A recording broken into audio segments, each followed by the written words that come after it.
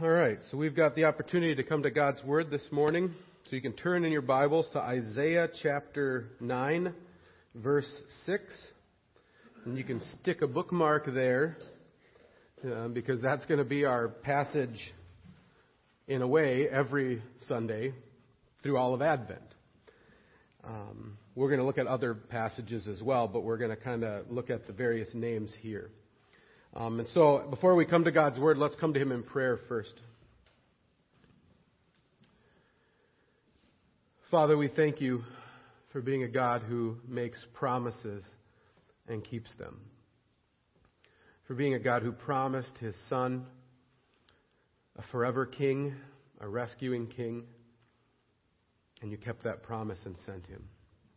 I thank You for being a God who has promised that Your Word will never return void. And so we come to Your Word now, asking You to speak and to work in our hearts.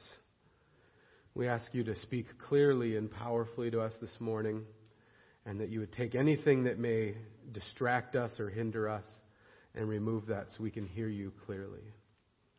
Lord, we ask that You would open our ears to hear, our eyes to see, and our hearts to receive what You have to say this morning. And all God's people said, Amen.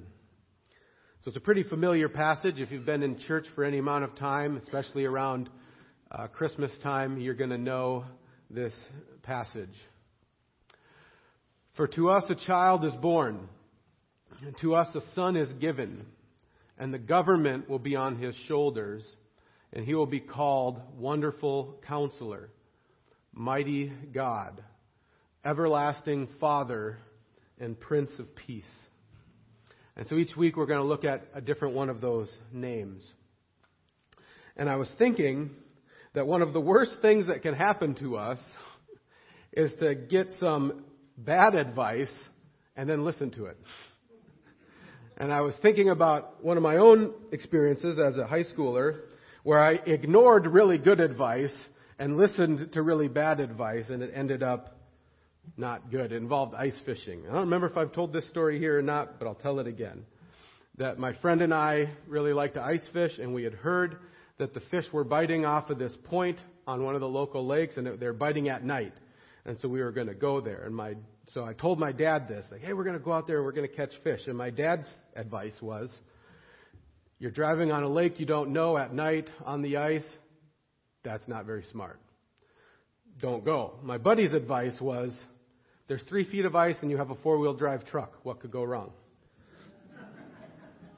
So I listened to my buddy.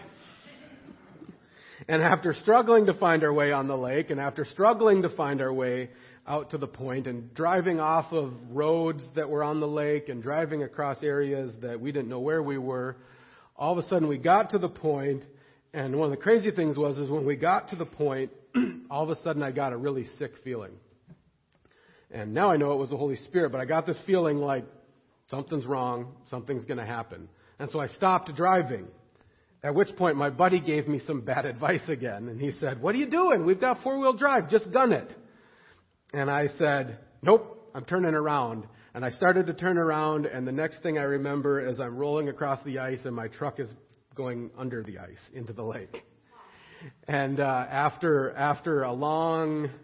a lot longer story than this, we had to run across the lake for a few miles and call my dad and say, yeah, you remember that you told me I shouldn't have been doing this? I shouldn't have been doing this. Can you come and help me?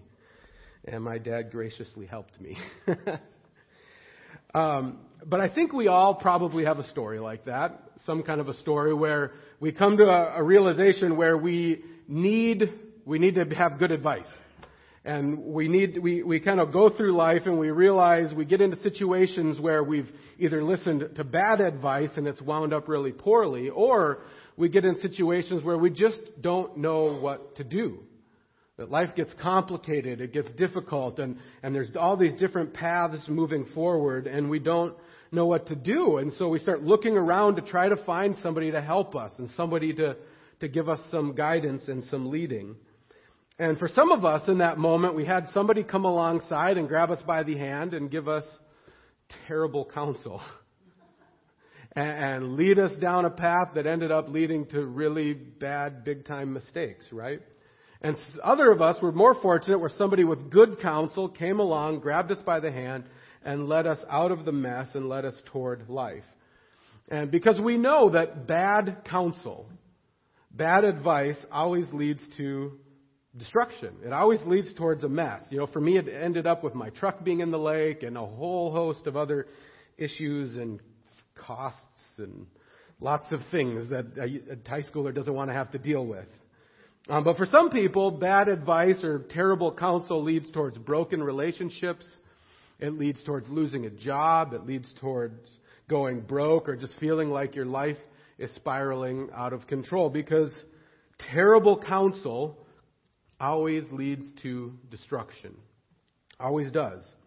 But we know, on the other hand, if we get really good counsel or wonderful counsel, it has the opposite effect. It takes us out of death and destruction and puts our feet back on the path and leads us toward life and health. And so when we read the passage this morning, it should give us some hope. He says that this promise says, to us a child is born, to us a son is given, and the government will be on his shoulders, and he will be called Wonderful Counselor. And remember that this is being given to God's people when their lives are a mess. I mean, they have been ripped out of their own country. They've been brought into Babylon. They don't know what the future holds. They don't know what they're going to do. They've watched bad king after bad king after bad king. All of their leaders had terrible counsel after terrible counsel after terrible counsel, and they're stuck in a foreign country. They don't know what to do. They feel hopeless about the future, and they can't turn to their leaders to help them because their leaders are part of the problem. They're the ones who got them there in the first place. And so in the midst of this, God promises a child who's going to bear the government of the world on his shoulders, and he is going to be a wonderful counselor. In contrast to all of the terrible counselors they had, in contrast to that stuck feeling that they have, he's going to be a wonderful counselor. He's going to be wise and knowledgeable, and he's going to be able to take them and lead them out of destruction and lead them on the path of life. Earlier in Isaiah, or later in Isaiah, he talks about the Messiah again. He says, a shoot will come up from the stump of Jesse. From his roots a branch will bear fruit, and the Spirit of the Lord will rest on him. The Spirit of wisdom and of understanding, the Spirit of counsel and power, the Spirit of knowledge and of fear of the Lord. And he will delight in the fear of the Lord. He will not judge by what he sees with his eyes or decide by what he hears with his ears. That this Messiah to come, this one who was promised, is going to be wise and understanding. He's going to have counsel and power and knowledge and wisdom and understanding. He's going to be able to give guidance that goes deeper than just the external things. He's actually going to know the outworking of people's hearts and be able to give guidance. And this really should start to stir our hearts a little bit, because I think we can only live in the world so long before we realize we need help. We can only be in the world for just a little bit of time before we realize we don't have the answers. We don't know what's going on. We need someone to grab us by the hand and lead us. And the promise is we have someone who's a wonderful counselor, who can grab us by the hand and give us some guidance when we don't know where to turn. He can lead us through the valley of the shadow of death. He can lead us through the rough waters and bring us through when we don't know where to turn. And He can give us peace. Peace and hope, because we know that we're not in this alone. We don't have to figure this out all on our own. We have somebody who's walking with us to provide guidance for us. We have a wonderful counselor, and that counselor is Jesus, the Messiah. But there's this interesting thing as you start to study the word counsel or look for counselors throughout the Bible. Not only is Jesus, who's the Son, the counselor. When we think about the Trinity, we have the Father, the Son, and the Holy Spirit. But the Father's said to be a wonderful counselor as well. So in Psalm 33 it says, "The Lord brings the counsel of the nations to nothing. He frustrates the plans of the peoples. The counsel of the Lord stands forever, the plans of his heart to all generations. And blessed is the nation whose God is the Lord, the people whom he has chosen for his inheritance." And so we have the Father who is the counselor. He's a wonderful counselor. He takes all the counsel of the nations. You can put the best and the brightest minds of all of the world together to come up with plans. And it says his plans will bring them to nothing, because they don't stand a chance against what he has to bring. Because he's the God who created everything. He's the God who knows everything. We've got nothing on him. He is the wonderful counselor. And what's really powerful is when you get to understand that, and then you realize that he took his counsel and he wrote it down in a book for us. And the Apostle Paul, when he was talking to a bunch of church leaders and kind of his final words to them, he says, "I testify to you this day that I'm innocent of the blood of all you, for I did not shrink from declaring to you the whole counsel of God." And he said, I taught you the Bible from beginning to end, from Genesis to Revelation. I didn't skip over the parts that were going to make you uncomfortable. I taught you everything. And it was all the wonderful counsel of God. It was all instruction leading you out of destruction into the path of life. And as I was meditating on that this week, I had to just stop and pause for a little bit, because I think we get so comfortable with the Bible. Some of us have just kind of grown up with it, so we just kind of open it up and we treat it just like any other book. It's maybe a little bit better, but we don't really take the time to actually think about what we're holding in our hands. That it's the counsel of God. The God who created the universe. The God who knows the beginning from the end. The God who's in control of all things. And he's gone it down and he's written his counsel in a book and said, this is what it looks like to live. This is how I created you to live. And if you walk in step with this, you will walk away from destruction and you'll walk into life. It's a book full of wonderful counsel. It's the epitome of what wonderful counsel is. And yet, there's this crazy thing that as we read the Bible and we start reading through it, we recognize that God's people have always had his word. Not always, but for the most part, they've had his word written down. You know, ever since Moses started writing the first 5 books of the Bible, they've had it written and they had God's counsel right before them and they were reading it and they were studying it and they were ignoring it from the beginning. Even Adam and Eve, they didn't have it written down, but they knew God's wonderful counsel. Don't eat from the tree. And they ignored it. And then we can even, we don't have to look even at the Bible. We should be honest with ourselves, and we can look at our own hearts and realize that we have the Bible before us regularly. We have God's wonderful counsel written out before our eyes, and yet we go through life ignoring his counsel. And we go through life listening to a lot of terrible counsel that comes from outside rather than listening to God's counsel. And that's why he did something different when he sent Jesus. That God saw his people, they had his counsel before their eyes and they kept ignoring it and following all the terrible counsel of the world. And so he says, I'm going to do something different. I'm going to create a new covenant. And he says, it's not in Acts. I forgot to change it's in Jeremiah. The time is coming, declares the Lord, when I will make a new covenant with the house of Israel and with the house of Judah. It will not be like the covenant I made with their forefathers when I took them by the hand to lead them out of Egypt, because they broke my covenant. They didn't listen to my counsel, even though I was a husband to them, declares the Lord. But this is the covenant that I will make with the house of Israel after that time, declares the Lord. I will put my law in their minds, and I will write it on their hearts. I will be their God, and they will be my people.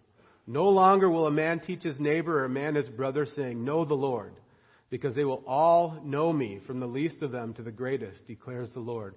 For I will forgive their wickedness and will remember their sins no more.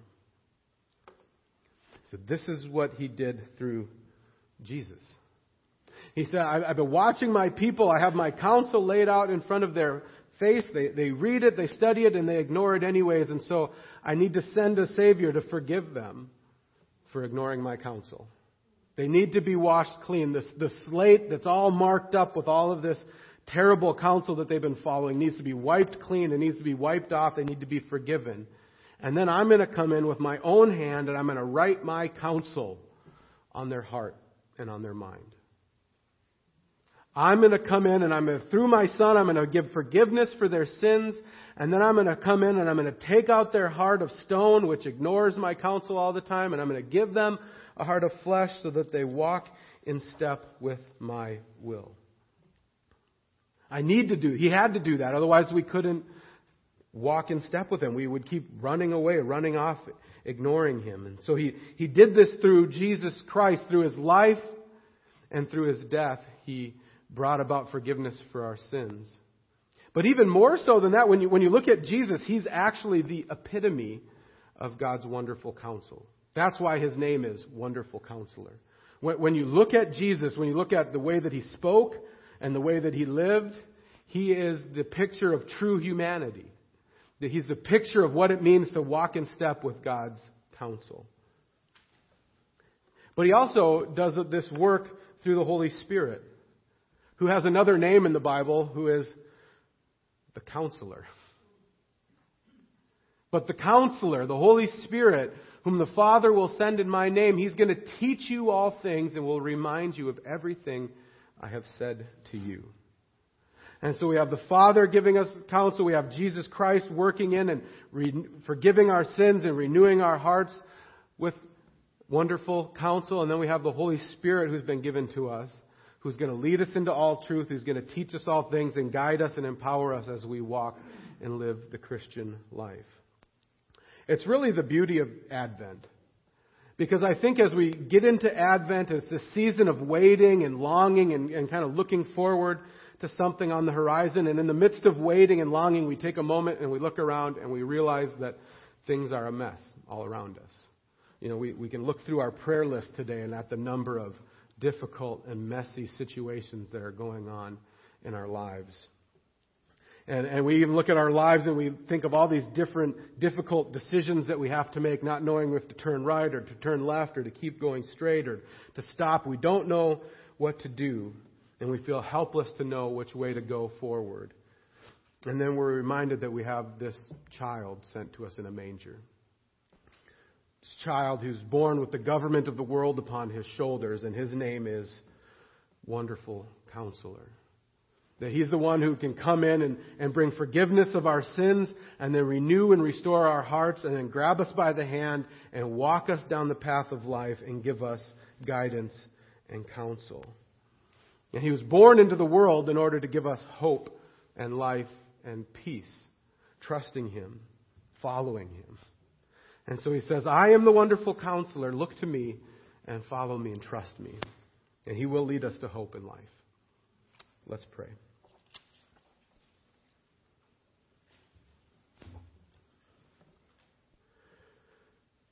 Father, we thank you for being a merciful and gracious God.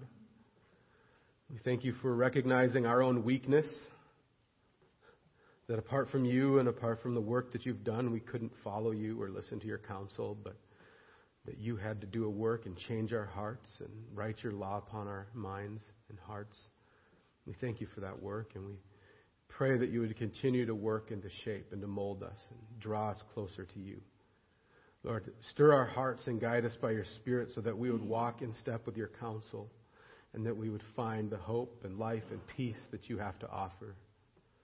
Help us to keep our eyes on Jesus, who is the Wonderful Counselor. And all God's people said, Amen.